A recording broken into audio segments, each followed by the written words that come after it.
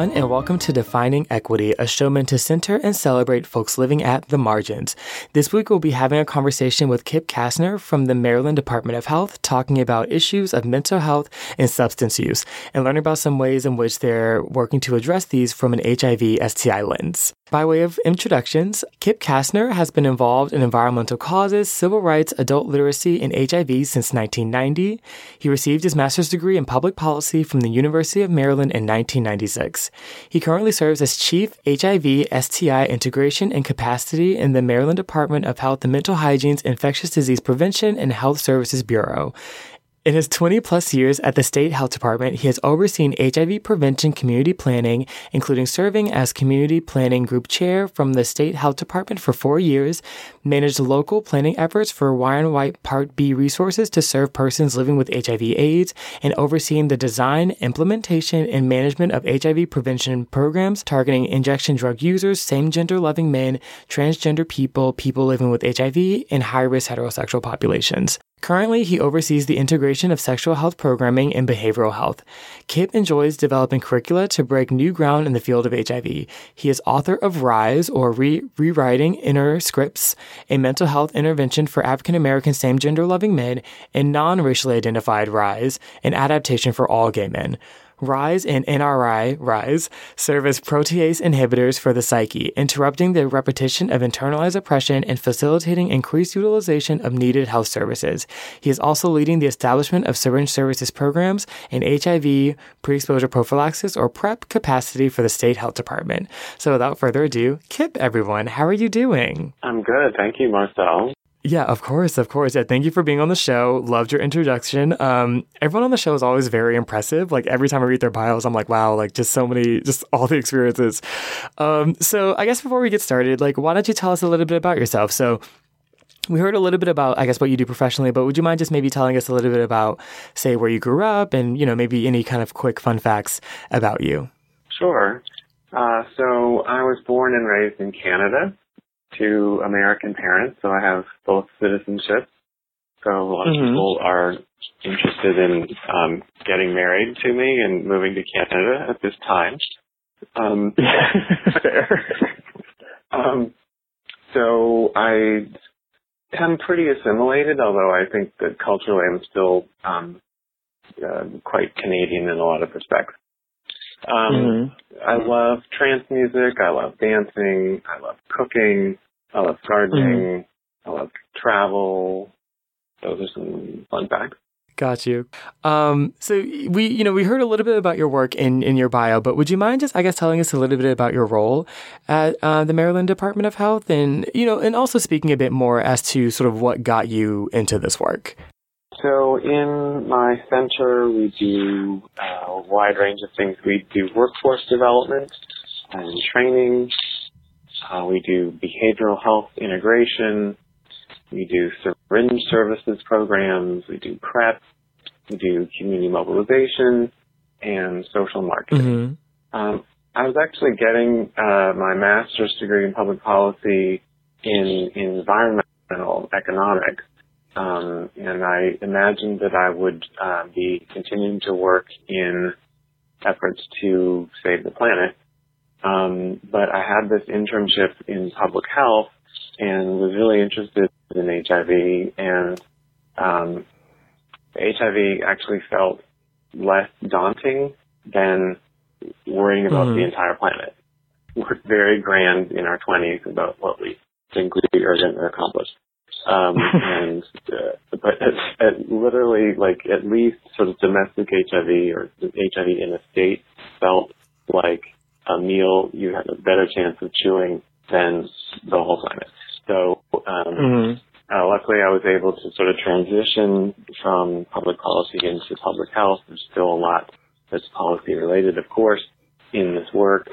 And I keep getting interesting things to do, so I keep being here. Got you. Have you found ways to bridge those interests out of curiosity, mixing those conversations of, like, the environment with HIV?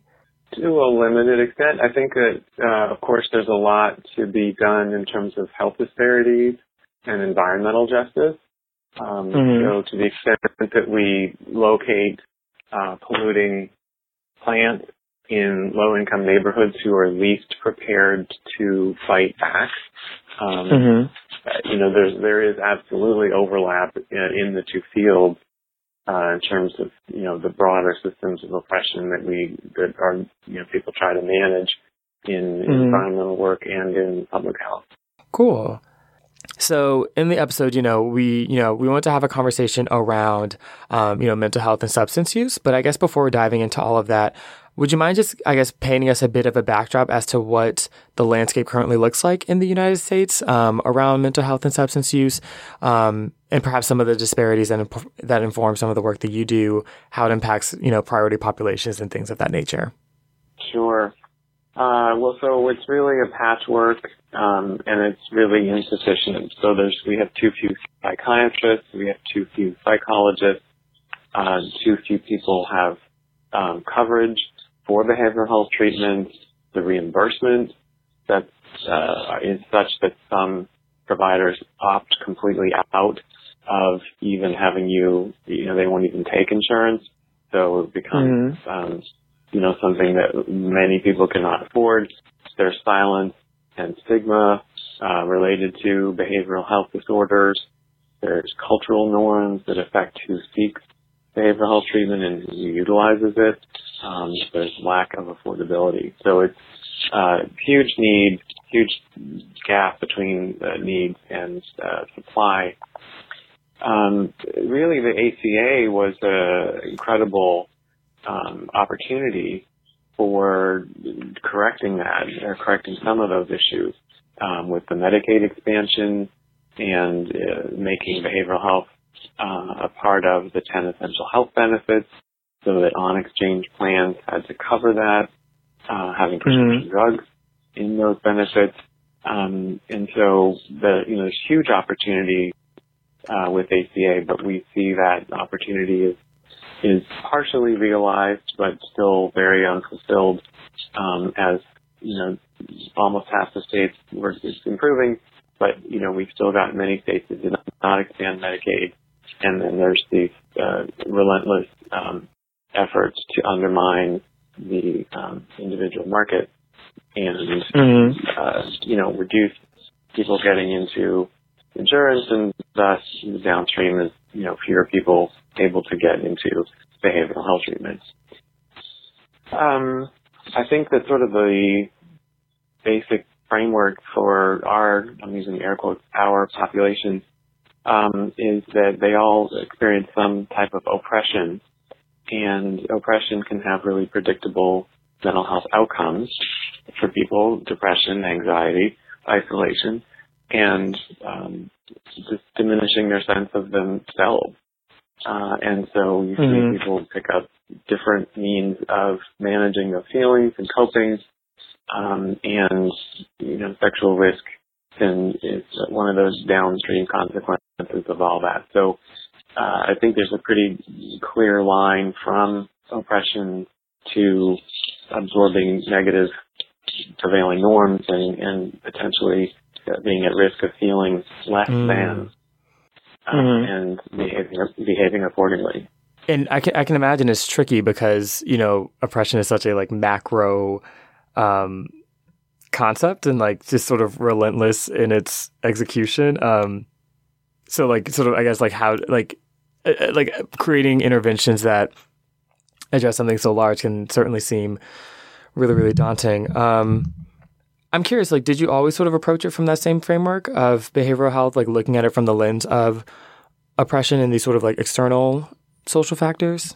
Yeah, more or less. I think, it was really instructive when national HIV behavioral surveillance began, and the first cycle was with gay men, and we in Baltimore had outrageous rates of HIV infection among African American same-gender loving men. We did town halls to say, all right, well, what is that about?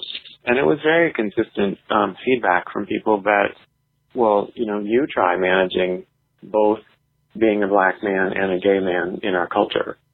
Have a shot at that and see what happens. That it's just a tremendous amount to navigate either one of those, but coupled together requires this sort of nimbleness and being constantly aware of what the level of safety of the space you're in, and it's the amount of support available to you to cope with racism and homophobia depends on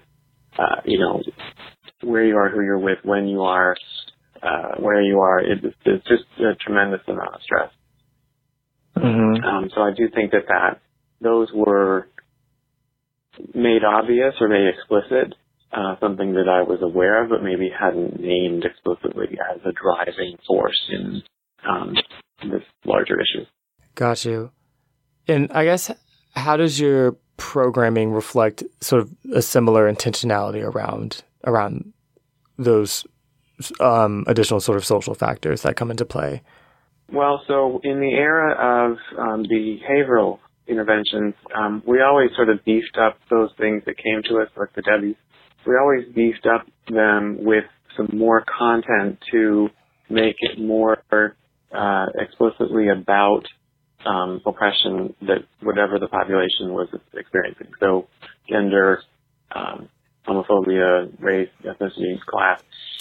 We were really intentional about adding sessions or beefing up activities or substituting activities so that really anyone that participated in those was given an opportunity to become more conscious of those prevailing norms and how they may have been affected by them.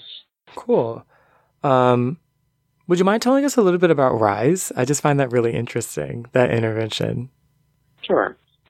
So rewriting inner scripts, has to do with the idea that you may have been handed a set of scripts based on your race and your gender, and that might not be a match to your unique spirit, and you may have needed to conform to those norms because they were strictly enforced in childhood and adolescence, and even as an adult, and the consequences for failing to subscribe to those or meet those standards and expectations and norms were very, very high.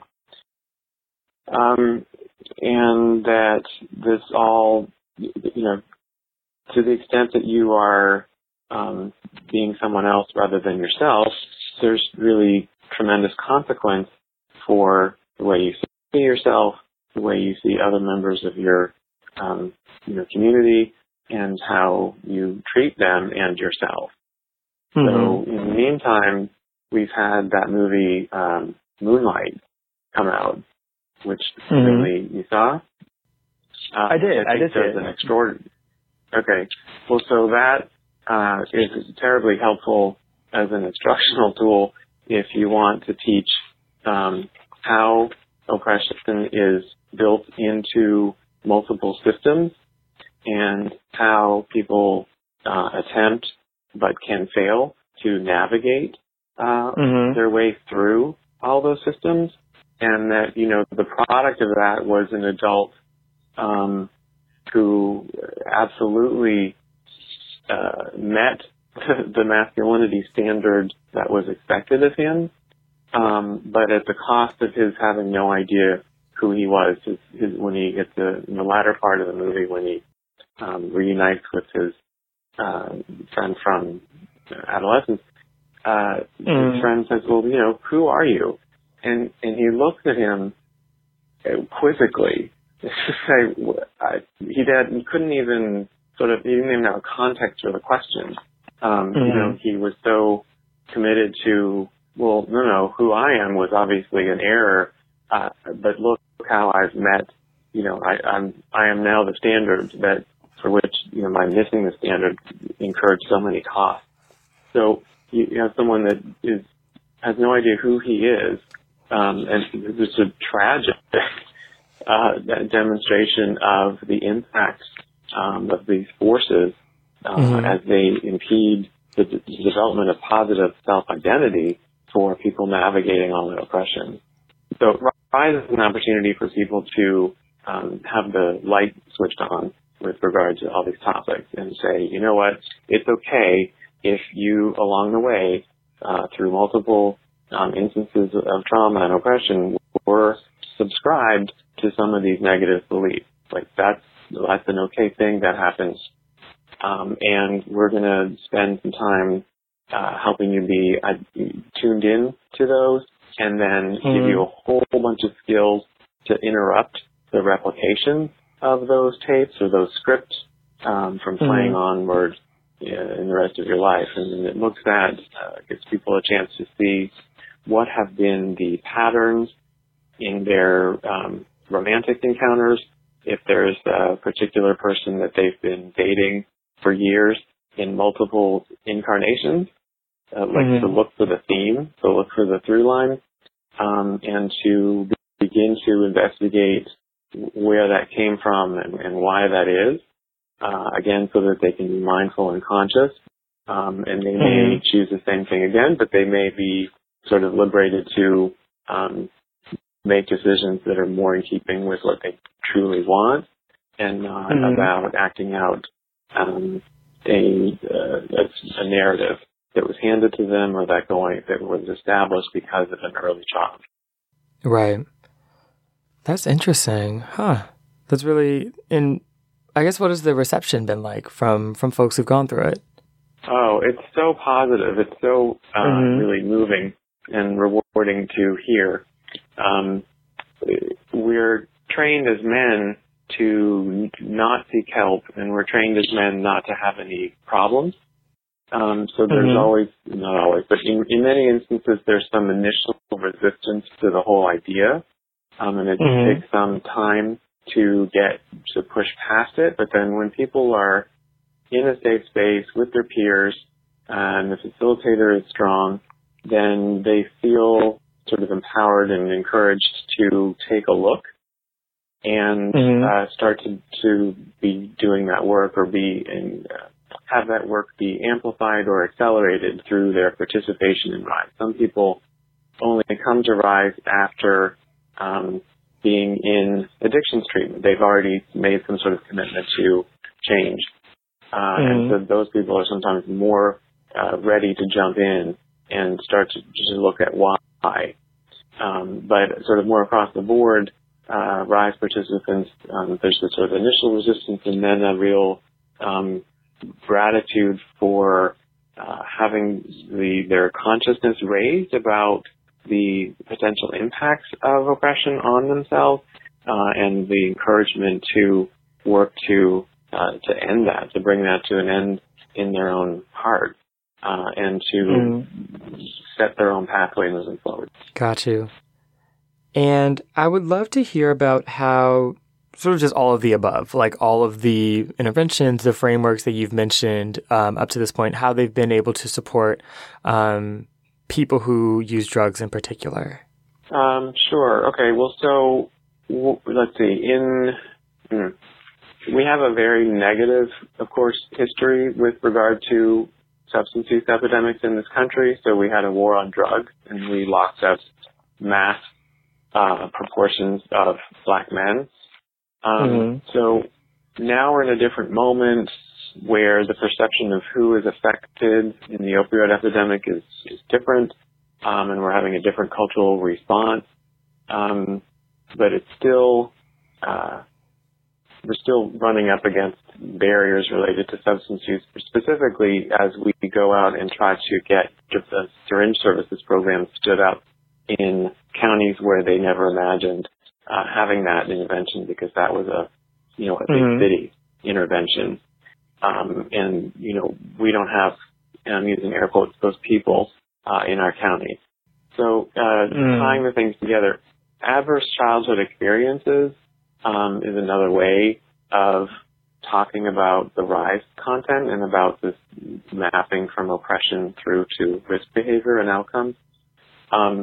So adverse childhood experiences has been one of the frames that we've used to get buy-in for efforts that target people who use drugs, who are still using drugs, and who may or may not have declared an intention to stop using drugs.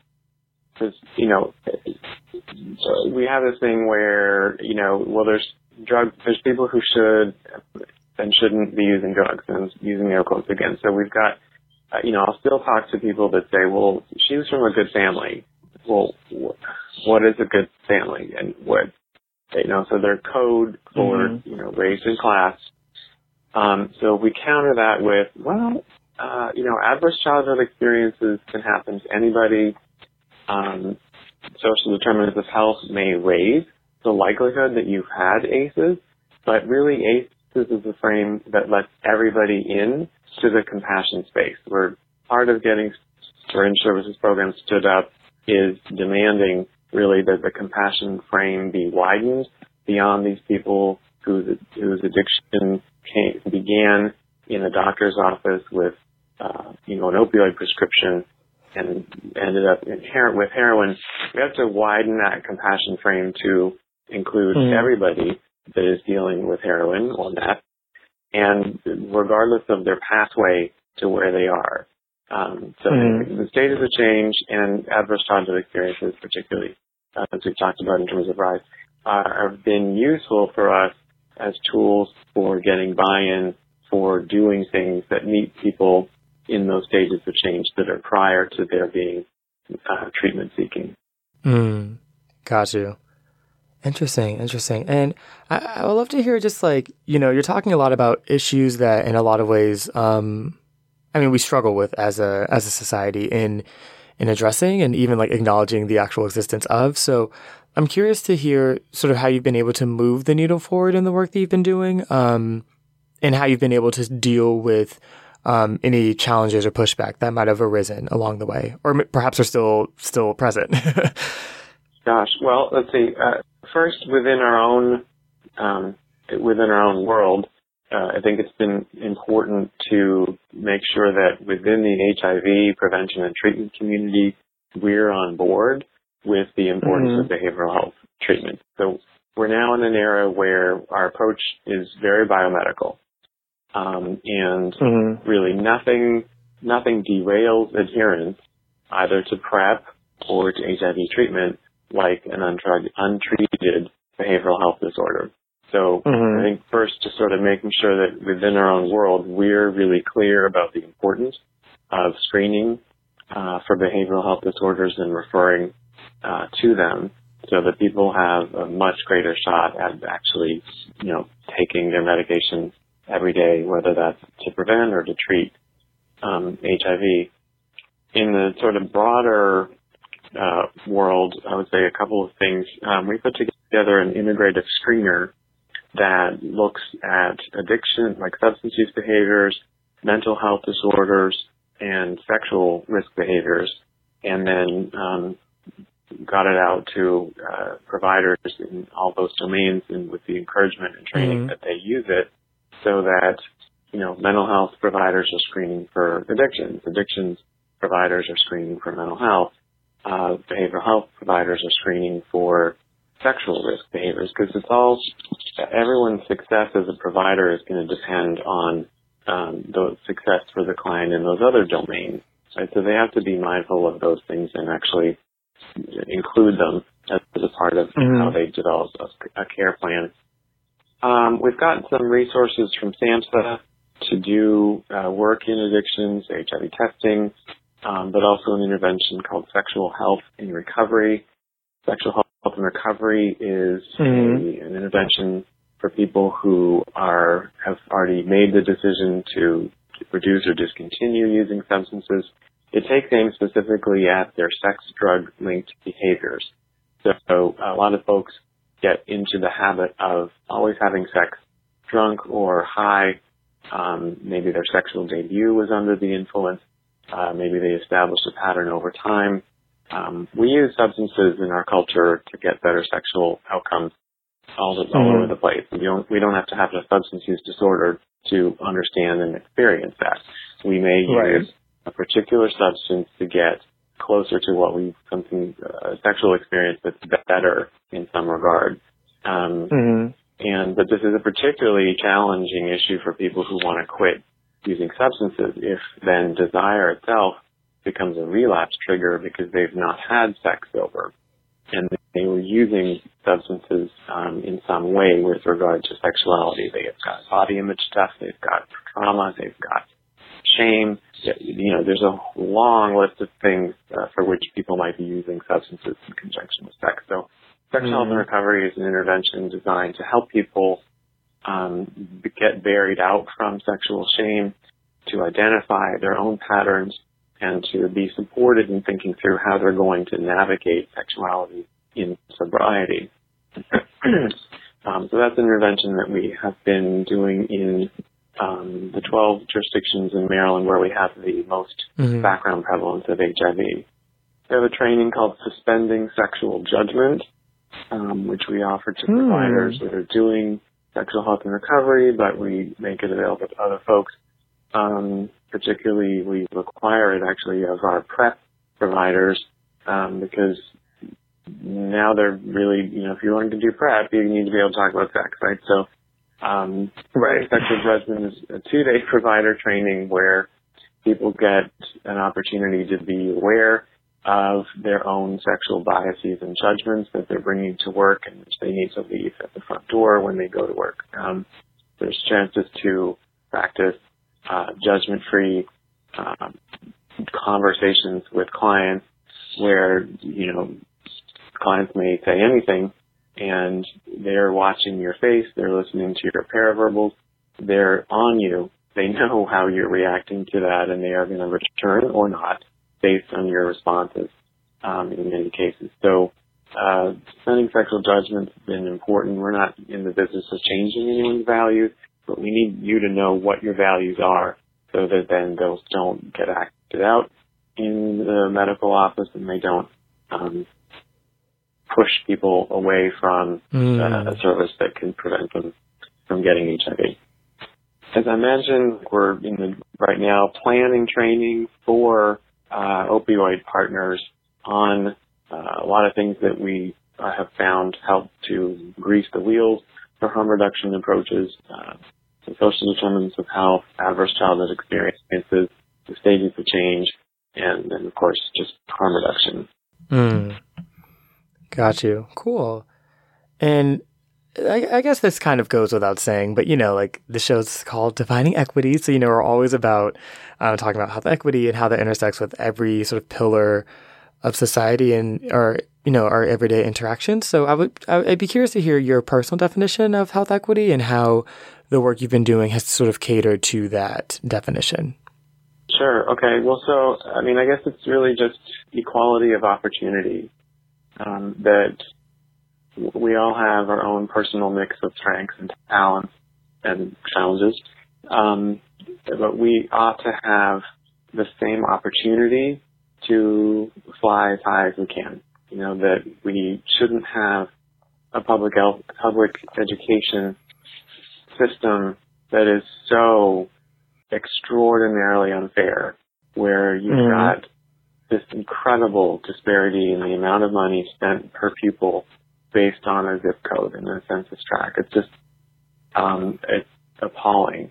And so many things are downstream of, your lived environment, as a child and what you had to navigate in terms of health risk, back to that environmental piece, and whether there was access to healthy food and affordable food, whether there were museums or whether there were liquor stores.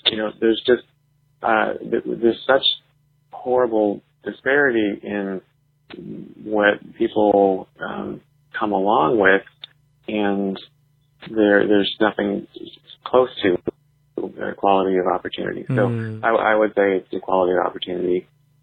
Well, so I have the privilege of having a team of idealists in my shop, and so there's just tremendous passion and compassion for the populations that we're the most worried about.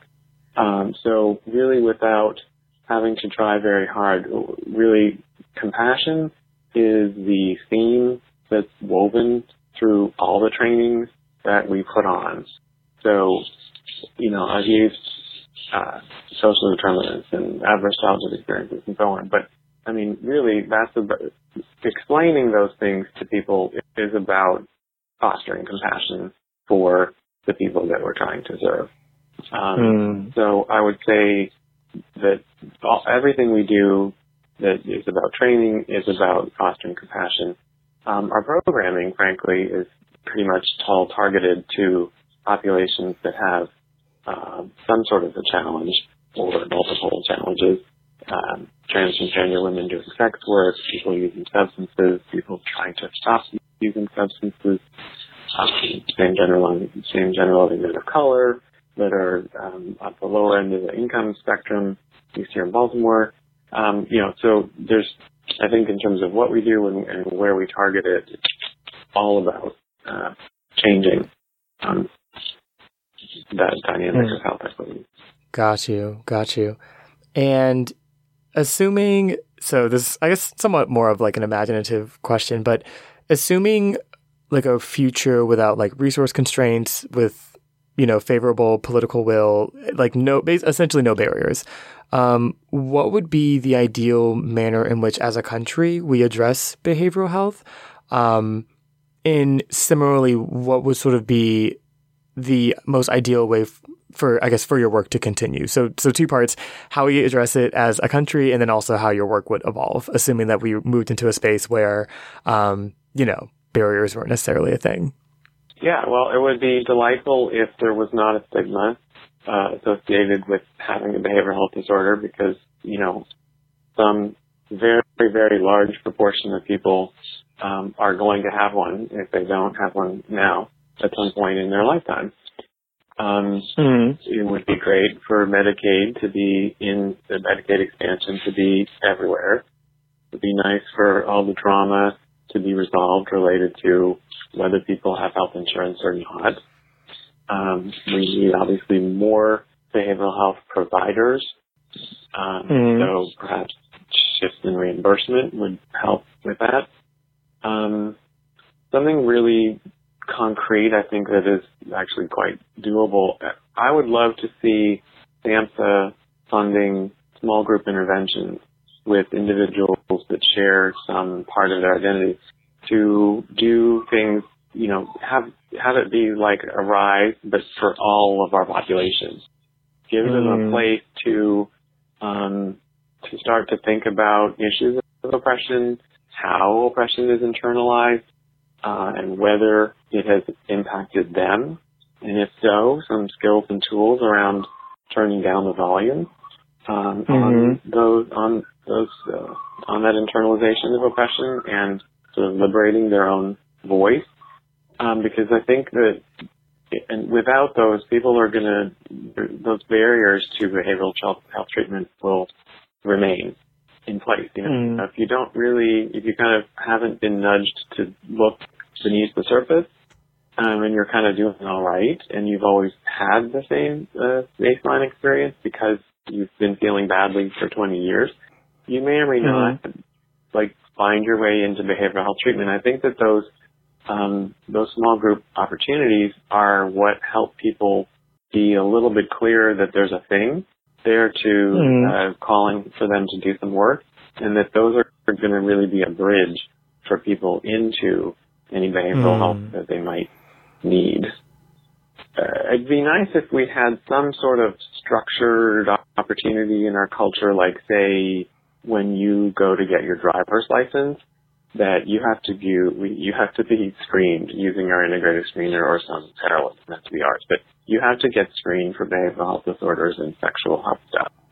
That you should have an HIV test, you should have extragenital STI test, particularly when you look at where the STIs are in our age groups. And if you are, screen positive for a behavioral health disorder, you should be offered a referral. You may not take it, but you at least have been signaled that there's something there. I don't know what other sort of cultural moments that everyone has, or nearly everyone else has, to just check in on all of those topics as people sort of move into early adulthood. That would be my recommendation. Gotcha. That is so interesting. I've never heard anyone make that line of comparison. So there's room. So thank you so much, Kip, for all of this. This has been really, really interesting hearing about, sort of the work that you've been doing, the interventions that y'all have been able to come up with. And yeah, I really love, everything that you just said, but certainly, especially the rise piece is definitely kind of replaying itself in my mind because, yeah, I think it's unfortunate that like many of the scripts that were internalized as even, for example, like as men, as like a privileged group in society are like antithetical to like health and wellness and even like a comprehensive sense of self-understanding. So I love that that's work that you're addressing. And yeah, it's really, really interesting. But I guess as we wrap up, do you have any final words, any final sentiments you'd like to share with folks listening at home?